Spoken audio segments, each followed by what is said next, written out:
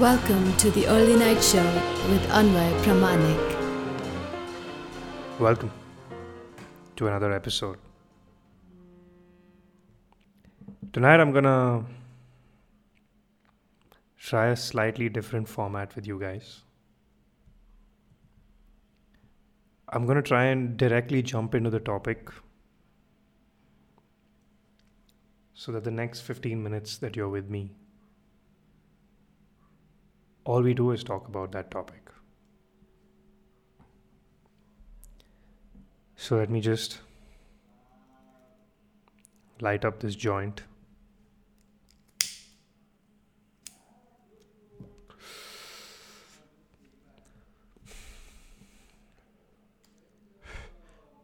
Quick story. I've moved into a new apartment. It's been a while. And one of the first things that I noticed in this apartment when I moved in was a basketball court. And something about it, I don't know, something about it, just the visual of me someday going into that basketball court and doing layups. I think that kind of a vision was just stuck in my head. And it's been 4 months that I've been in this apartment, 3-4 months. And because of the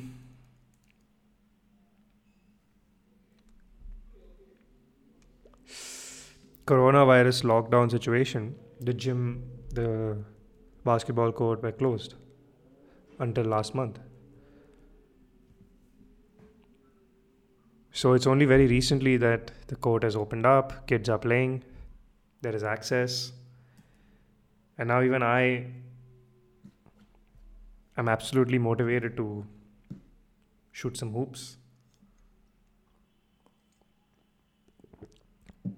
All these days I've been pondering, that what do I do? How do I get myself into this sport? How do I start practicing? What do I do? Should I just get a ball, Google some layups? But I know if I do that, I will not get serious at this sport. I will not get serious at picking this up, doing it continuously, spontaneously. So I said to myself, I'll get a coach and I'll train with this coach and I want to learn from this coach. Most importantly, I want to be a one-on-one session with this coach because I've realized that I'm someone who benefits more from one-on-one sessions as opposed to putting up a course online and expecting me to follow it, or even group classes. So I've been telling myself, I'll find a basketball coach, or I'll figure out a way to do it one-on-one with someone, maybe a friend of mine, maybe I don't know. I was waiting for chance. And just a while back, I went online and I looked for basketball coaches on Urban Clap. Didn't find any. Really bummed out. I went on Sulekha, went on Just Dial, went on Put Me in Touch. Didn't get anything. So really bummed out.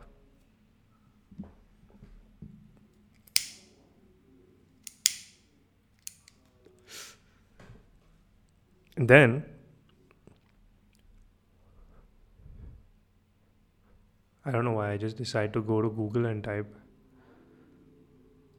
basketball coach on Rently basis. And the first thing that opens up is a Google search with a map location on the right. You've seen how the Google now shows its search results. And in that map, there is a pinpointed location which is less than 5 minutes walking distance away from my apartment. And I was like, what? So I go and it's 10:15 in the night. There was a number. I thought maybe it's too late to call. But I'm like, it's Sunday night. A lot of people usually don't sleep early on a Sunday night. Friday night, I can understand. Saturday night, I can understand again. Go out to my balcony where there's network and I call up the number. The first time someone says hello, I answer back and the network goes out. I'm not able to hear anything. I hang up and I'm like, shit. Probably wrong number. Then I call up again. Takes a while for the person to receive my call. I'm assuming he thought I was like a spam or something. But he picks up nonetheless and he goes, yellow. Now, when you listen to an American guy talk over the phone and you listen to an Indian guy who's lived in America and now has the American accent talk on the phone, you'll know which is what. Doesn't matter. I've met this one Indian guy who's born and brought up in the States for 3-4 generations. Their family, I mean. And even his accent, if you close your eyes, you'll be like, okay, it's an American guy talking to me. But certain enunciations, because they are inspired by Hindi, or maybe, the grandparents still speak in Hindi or something, they still have those certain words, like the TH, the th, things like that, which in American grammar, you don't have th, you have the, things like that. So, but then when you listen to an American speak, it's an American. So, the yellow, I was like, wow, this sounds oddly American for some reason. And I start speaking, I'm like, hi, I just wanted to check if this is All-Star Basketball. And he's like, yes, it is. Again, a very, very oddly American accent. I'm like, wait a second. Did I call the American number or something by any chance? Because even the name of the organization is All-Star Basketball. Very American. And anyways. So I continue the conversation. I tell him, hey, I live in Salarpur Yasarta Gold Summit. And he's like, yeah, I know, it's 5 minutes away. And I tell him, hey, dude, we have a basketball court. I've been wanting to learn the sport. I have no guidance. Do you think you have a coach or something you can help me out with a financial plan? Do you have anything in mind? And he's like, see, how old are you? I said, I'm 25. He says, perfect. We have a bunch of guys in our sessions already who are in between being a pro and being an amateur. So why don't you come tomorrow 7 a.m. This conversation happened like 15 minutes back. So why don't you come tomorrow 7 a.m. and do an online class? Do a class with me. And then after that, you can decide if you want to join for a course. It's thrice a week, 7 to 8, so and so, so and so. Now I was like, okay, that reminds me, I've got to set the alarm or I'm going to forget. 6:30 alarm for tomorrow and a 6:45 alarm in case I don't wake up on time. Yep. So now that happens. It was me for the last 1 month since the basketball court opened in my apartment, delaying making this happen. Tonight, I was like, I can't wait anymore. I've got to make it happen. And I make it happen. And what chance that it's 5 minutes walking from my home. And I there's this one thing when it comes to me learning something, I will never want something that's cheap or affordable. If I have to learn something, I will only go for the best that's out there, the best person, the best organization who can teach me, no matter what I have to pay. So again, I'm not saying that Indian athletes don't know basketball or American athletes know basketball better, but it's obvious that basketball is a more predominantly American thing. It's a more predominantly American sport, something that's more predominantly American and integrated into their high school lifestyle. Kids have a choice of, going between football, basketball or baseball into their pro careers if they want to pursue a pro college sports career. Anyways, that's not the point. I'm not getting into Indian and American culture, but what I'm coming from is that the very fact that so many factors aligned for me tonight, the fact that this guy, I found something near my house, something that I'm again still assuming that the person who I spoke to is American, because on the website they speak about how it's an American inspired thing, etc., etc. So yeah, that's two things. And the third thing, that I can start tomorrow itself. The fourth thing, that it is a little affordable. The fifth thing, that the comfort of it being right next to my house. I think I repeated this point before, but the comfort of it being right next to my house. And it's not like I live in a very metropolitan part of the city. I live slightly on the outskirts, near the Hennur decathlon. And decathlons are usually slightly outside, on the outskirts of the city. So yeah, what I was coming down to is all of these different parameters aligning themselves for me. And what I personally think, is at play here. I'm not a believer of God as it is in religion. I'm not a believer of destiny as it is in popular literature. I'm not a believer of, like luck, fortune, fate. But I am a believer of divinity and divine intervention and moments of divine reflection. Divinity is something I 100% believe in. Like, if you are strongly connected to your divine source, whether you believe in a god, an angel, aliens, fifth dimensional beings, sixth dimensional Anunnakis, whether you believe in yourself as particles that have condensed themselves into energy, but you're a manifestation of a higher power, whether you believe in yourself as an alien incarnate on this planet, whether you see yourself as a star child, or no matter what, as long as you have this belief in the divine, I honestly believe that the divine will have a strong effect in your life and the choices that you make. A lot of movies, Bollywood movies, etc., Hollywood movies will position themselves, like a guardian angel. But I honestly just believe it's just divinity. That in moments of divine triumph, in moments of triumph, or in moments just before triumph, often divine intervention does happen. Or at least I will not speak for anyone else except myself.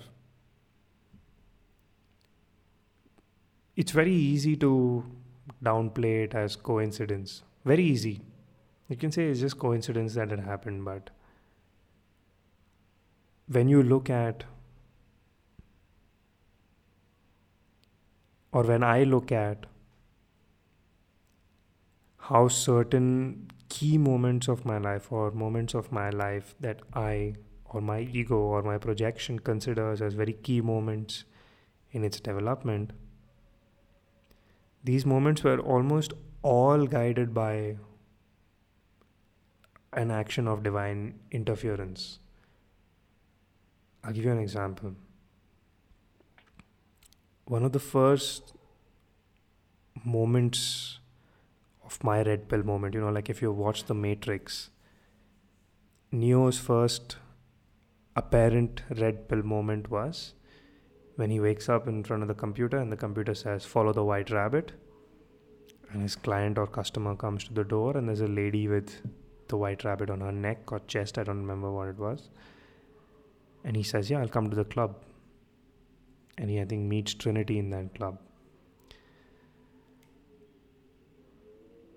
Or if you have to, like if I'm reading Berserk right now, and Berserk explores this concept of causality.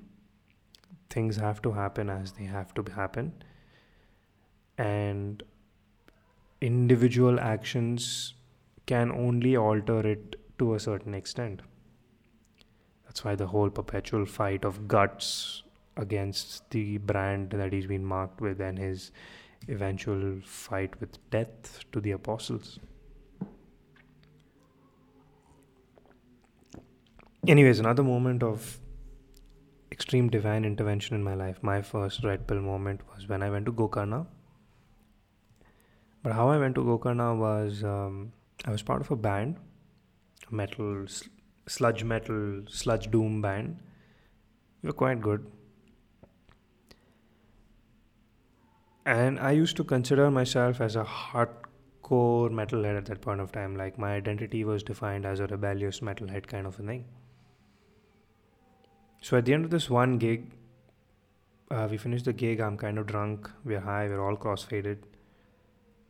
And as we exit the garage, we used to perform in the garage of a music store, which is like an underground garage. It's known as Garage Jam, literally. So at the end of this one performance, we come out, and I remember seeing outside the music store, when it was all shut, these two kids, I'm guessing they would be like 8, 9, 10 years old, and their grandparent or someone who I presumed would be that because they were of that age. They're playing tash or cards. They're gambling. And I'm someone who, for me, I don't see people as like beggars or inferiors or superiors. Both ways. I don't see anyone as superior. I don't see anyone as an inferior. That's another topic, but I'll get to how I live about that. But anyways, I wanted to like just chill with these kids, because for me, 11 o'clock, 12 o'clock in the night, two young kids are out playing tash. Me at that age, I didn't have that kind of balls. I mean, my parents wouldn't let me go out after 9, 10, but I would still go out, I would sneak out and stuff. So that rebellious thing is what I associate with metal, and I found those kids to be very metal. So my gang is walking ahead, I leave them, and I start playing with the kids. And I'm like, yeah, just let's play kill the hair type. I remember my band is calling me, guy, Anway, don't hang out with them, da. Not these people, not these kind of people. And I look over at them and I'm like, aren't we supposed to be metalheads? Aren't we supposed to be beyond the whole class system, this inferior, superior thing? I mean, it was the end of the day, the poorest working class who invented metal. The toilet cleaners, the garbage cleaners, the construction guys, they made metal. So who are we to act so high and mighty, not to hang out with these people? And all of these things happened as a divine reflection, according to me. I mean, that was one of the first days that I started questioning, like, why are things like this? Why can't it be like that?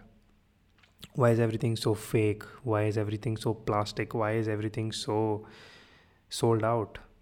Why aren't things true? Why do people do things to sell out? And I started that I don't think of myself as a metalhead only anymore. I mean, I still remember 2019 Bangalore Open Air when these guys came. Achintya's gonna kill me for this. Extol came, not Extol, sorry. Alcest came. An obituary, I think, came with them. Fuck, I can't remember.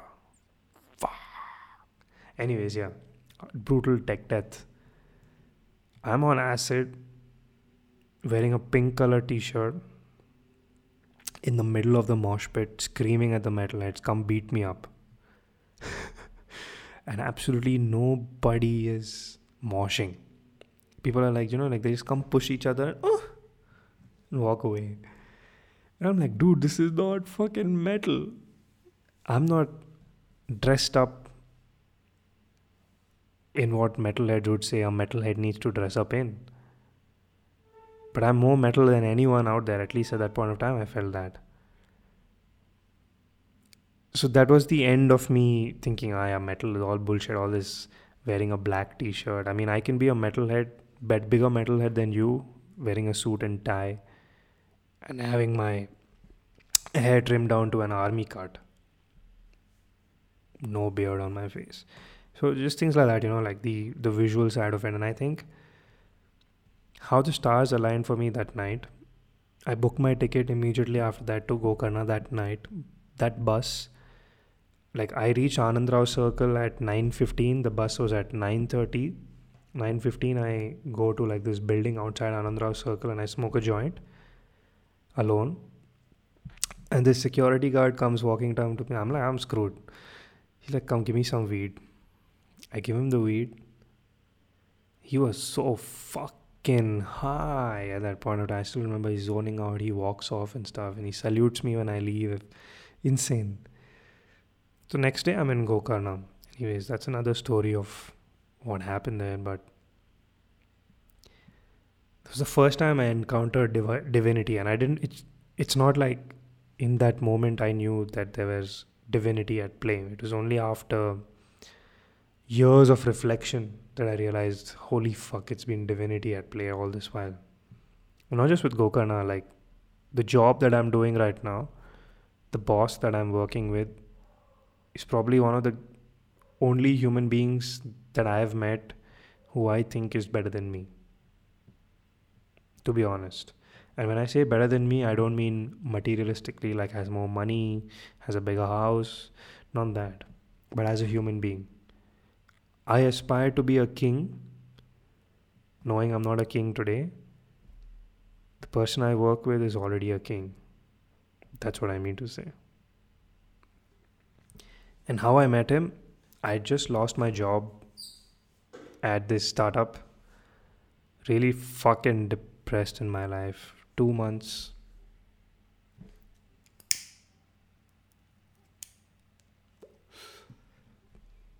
Two months of no work. 2 months or 1 month, I don't remember. 1 month of no work. And I told myself I'm never gonna work again. This world is bullshit. People are bullshit. Fuck them. I was answering no calls. I was definitely not answering calls from unknown numbers. Not even my friends. 20 days go by, 15, 20 days go by, and one day I'm on my bed using my phone and a number calls me. A no number. I'm like, okay. I don't want to pick this. And I don't. The number calls me back. Pick it up. Hi, my name's Anam. I'm calling from a so-and-so recruitment company. I hear you're interested in a senior copywriter role. I say, no, Anam. I'm not looking for a job right now. And then Anam says, but you have a really good profile. I mean, are you currently hired? I said, no, Anam, I just lost my job. And then, we have a little bit of a banter to and fro. And then I tell her, like, fuck this shit. I don't believe in agencies. I don't believe in marketing. I think it's just two fancy words you put on your website. My vision statement, my mission statement. But nobody really lives through to that. So this lady, Anam, she tells me, you know what? Just go and meet this person, Idris. Just go and meet him. It's not a job interview or anything. Just go and meet him. I said, no, Anam, yeah, it's a waste of time, not happening. She's like, just, Anway, listen, just go and meet him. I said, okay. So she sets up an interview. I go meet him. And today it's, I think, what, 9 or 10 months in that agency. And I would personally consider myself as under the tutelage of Idris. I think I consider him as a life mentor. I wouldn't say that he spoon feeds me or babysits me or anything like that. He's really hard on my ass. But when I need guidance, he's one phone call away. Personal, professional, doesn't matter. He's always there. Even and the life that I have right now, I mean, the kind of mental state, the kind of happiness, the kind of introspection, the kind of freedom, the kind of growth that I've seen in myself. I'm a creative director today. I'm probably pitching to CXOs, CEOs who 5 years back when I started this career, I'm like, no, I don't think I'm ever going to be pitching to a boardroom, the board members of a 4,000 crore company. But I did multiple times in Bombay, in Bangalore. Even I think took 2 clients in Singapore, 1 in Dubai. I don't remember. Fuck that. All thanks to the freedom, the space, the kind of freedom and space that Idris has given me, the kind of freedom to choose my own accountability, and the kind of space to grow myself the way I want to in his organization. He's given me that.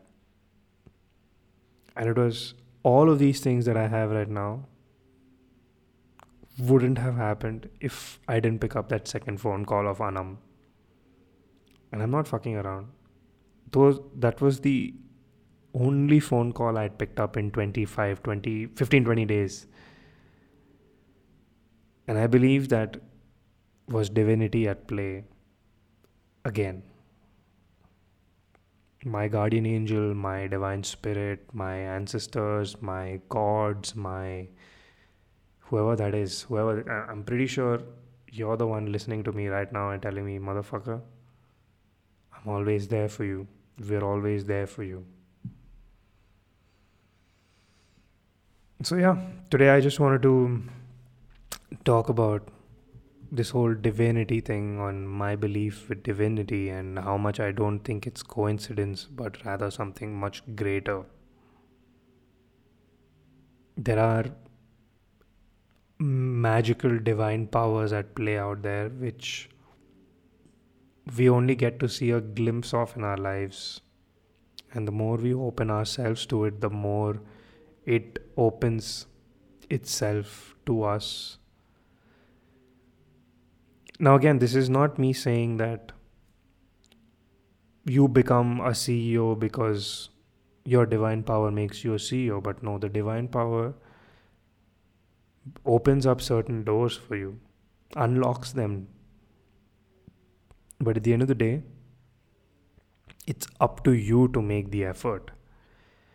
So it's like I like to tell this as an example. Like, the divine powers will make sure that the dice comes in your hand, and it will do its best to make sure that the dice rolls out in the number you want it to roll out. But at the end of the day, you have to roll the dice. You have to shake it in the clasp of your palms. You have to roll it out. You have to take that effort. So yeah, tonight I hope was an equally divine night for you. I mean, if at any point of time you feel like you were meant to listen to this podcast, then let me tell you, that's your divinity at play. I have billions of stories like this about divine things that I can simply say it's just coincidence. But it's not. It's these astral, metaphysical, intangible constructs that are at play here, of which I am just another variable in the equation. So, yeah, thank you to all of you all for listening to me tonight. I hope it was a pleasurable podcast. And I look forward to you joining me again once more. This is your host, Anvay Pramanik, signing off. Good night.